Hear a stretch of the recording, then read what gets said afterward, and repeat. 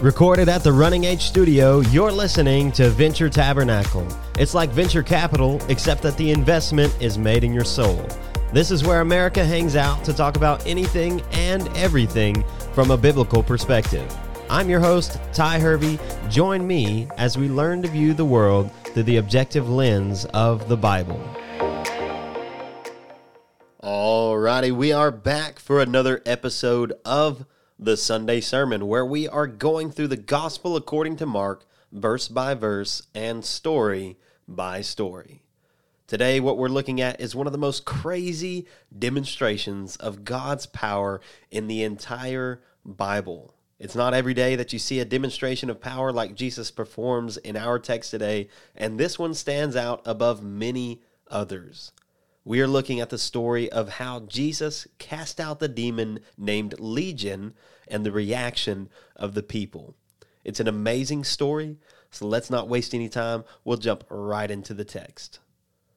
Our text for the day is Mark chapter 5, verse 1 through 20. This one is a bit of a story, so stick with me as we read the account in its entirety, and then we'll break it down piece by piece. Starting in verse 1, it says, "They came to the other side of the sea, to the country of the Gerasenes. And when Jesus had stepped out of the boat, immediately there met him out of the tombs a man with an unclean spirit. He lived among the tombs, and no one could bind him any more, not even with a chain. For he had often been bound with shackles and chains, but he wrenched the chains apart, and he broke the shackles in pieces. No one had the strength to subdue him. Night and day among the tombs and on the mountains he was always crying out and cutting himself with stones. And when he saw Jesus from afar, he ran and fell down before him, and crying out with a loud voice, he said, 'What have you to do with me, Jesus, Son of the Most High God? I adjure you by God, do not torment me.' For he was saying to him, 'Come out of the man, you unclean spirit.'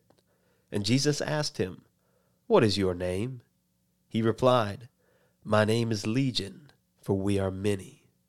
And he begged him earnestly not to send them out of the country. Now a great herd of pigs was feeding there on the hillside, and they begged him, saying, 'Send us to the pigs, let us enter them.' And he gave them permission. And the unclean spirits came out and entered the pigs, and the herd, numbering about 2,000, rushed down the steep bank and into the sea and drowned in the sea. The herdsmen fled and told it in the city and the country, and people came to see what it was that had happened. And they came to Jesus and saw the demon-possessed man, the one who had the legion, sitting there, clothed and in his right mind. And they were afraid. And those who had seen it described to them what had happened to the demon-possessed man and to the pigs.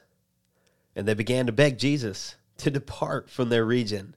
As he was getting into the boat, the man who had been possessed with demons begged him that he might be with him. And he did not permit him, but said to him, 'Go home to your friends and tell them how much the Lord has done for you, and how he has had mercy on you.' And he went away and began to proclaim in the Decapolis how much Jesus had done for him, and everyone marveled." That's our text for today. Now, if you will remember, all the way back in chapter 1, verse 1 of Mark's account, the purpose of Mark writing this entire book is writing out the history of Jesus to prove that Jesus is the Son of God. And the way that Mark accomplishes this is to tell of just a few of the stories of the life of Jesus. The Gospel according to John says that what is recorded in the Bible is only a fraction of what Jesus accomplished in his life. And John even went so far as to say that if all that Jesus did on earth was recorded and written down, the whole world could not contain the sheer volume of books it would take to do so.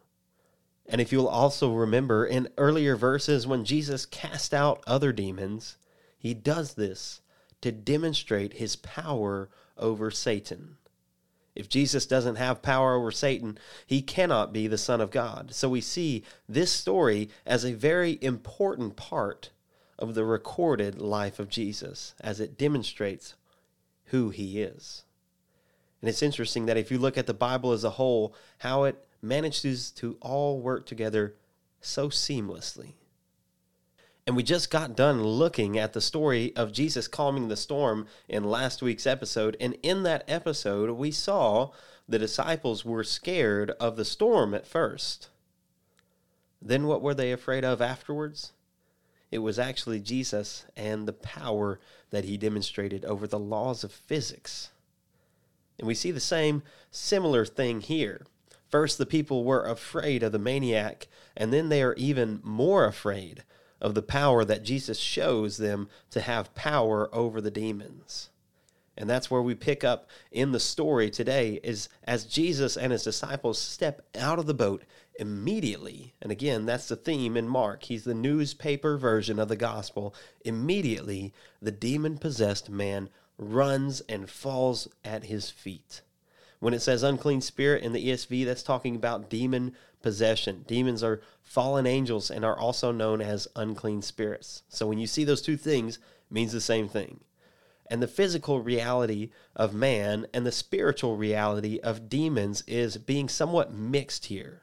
We see a man who is indwelled and possessed and controlled by demons to such a severe degree that he is more comfortable around dead bodies than living people. And it's obvious by his circumstances that he is in a very bad position. And he has supernatural strength. It says that he could break chains. He was so strong that there was no way to even contain this man anymore. This is a man who is being tormented by demons day and night, harming himself, harming others, and is tormenting others to the point that the entire town that is nearby is afraid of this man. And the man approaches Jesus and his disciples, and from a distance, the demons within him recognize Jesus. Now you may wonder, how is it that the demon knows who Jesus is immediately when he sees him? Well, if you remember, Jesus has already been casting out demons in his ministry, and word has gotten around to the rest of the demons in the area. That's one possible explanation. But the more probable one is that the demon would have known Jesus for thousands of years, as all demons were once angels who enjoyed fellowship with Jesus in heaven before they rebelled and were cast down from heaven. And this demon knows well the power of Jesus as the Son of God, perhaps better than the disciples and anyone else during that time. And he begs Jesus not to cast him out. Now, why would he beg? Well, the answer is simple. Because the demon knows that he is powerless against Jesus. The demon who was strong enough to break chains, who was named Legion because he numbered in the thousands of demons, who had power to terrorize an entire town, trembles in fear at the very sight and words of Jesus. Because they do not want to be cast into eternal punishment in the lake of fire that is promised for them. And Jesus allows them to go into the pigs rather than to be cast into the lake of fire. And note that Jesus gave them permission to do this. No demon anywhere has the power to even think about challenging God. And the only way they were able to possess the pigs was that Jesus allowed it to happen. And so when you realize that, the question should arise, why would Jesus allow that to happen? For that matter, why doesn't God get rid of all demons since he has the power to do so? Well, it could be because they serve a purpose for the time being. In our text today, they helped get the attention of the nearby town. But in a broader sense, the presence of evil in the world causes us to draw nearer to God for protection. If there is no darkness, there is less of a perceived need for light. Demons in the presence of evil show us just how much we need God in our life. And that need is absolute. The presence of evil only serves to illuminate the need to us. But if we jump back into the story, the demons, they possess the pigs, and what happens next? They run them down the steep bank into the water, and immediately drown them. And this at face value makes no sense at all. If the demons wanted to possess the pigs, why would they immediately kill them? Well, the simple answer that I would offer is because that is just what demons do.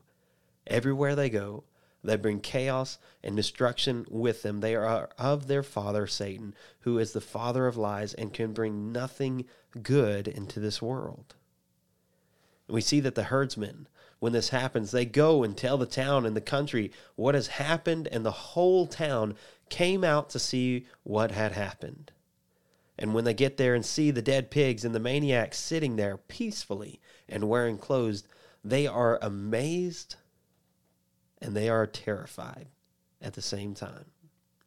Just like the disciples were on the trip across the Sea of Galilee when Jesus calmed the storm, these people realized that they were standing in the presence of a supernatural power unlike anything they had ever seen or would see again. And it exposed their sinfulness. This was a Gentile region that worshipped a number of false gods. And they were more comfortable with Satan being in their presence than God, because Satan couldn't and wouldn't put a stop to their sinful deeds. And so we see the two very different reactions to the presence of God that people commonly show. On the one hand, the townspeople are terrified, and they reject Jesus, because to accept him would mean that they have to change their wicked ways. On the other hand, the man who was healed begs to go with Jesus and ends up becoming an evangelist and telling of the miracles across the region to anyone who would listen. So what was the difference between the two people groups? Both saw the miracles that Jesus did, and both recognized his power and his deity. But only one worshiped him for it. The difference was that one group was willing to give up their past life and follow Jesus, and the other was unwilling to give up their sins. And as powerful as the miracle was that Jesus did that day, and all the other miracles that Jesus did while he was here on earth, still people will reject him because they love their sin more than God. That's why Christians are so hated in the world, is because we represent a God who stands for absolute truth. In a world that says truth is relative, that will always be unpopular. This is the reality we face every day. And the question I would ask you is this: which group of people do you belong to? Do you love the power and majesty of Jesus? Or do you love your sin more? There is no other way to get to heaven than to follow Jesus. There is no other objective truth you can base your life on than the words of God in the Holy Bible. That is what we stand for here at Venture Tabernacle, and I hope you do too. And that marks the end of this episode of the Sunday Sermon. Thank you so much for listening. Hope to see you back here, same time, same place, next week for another episode of the Sunday Sermon.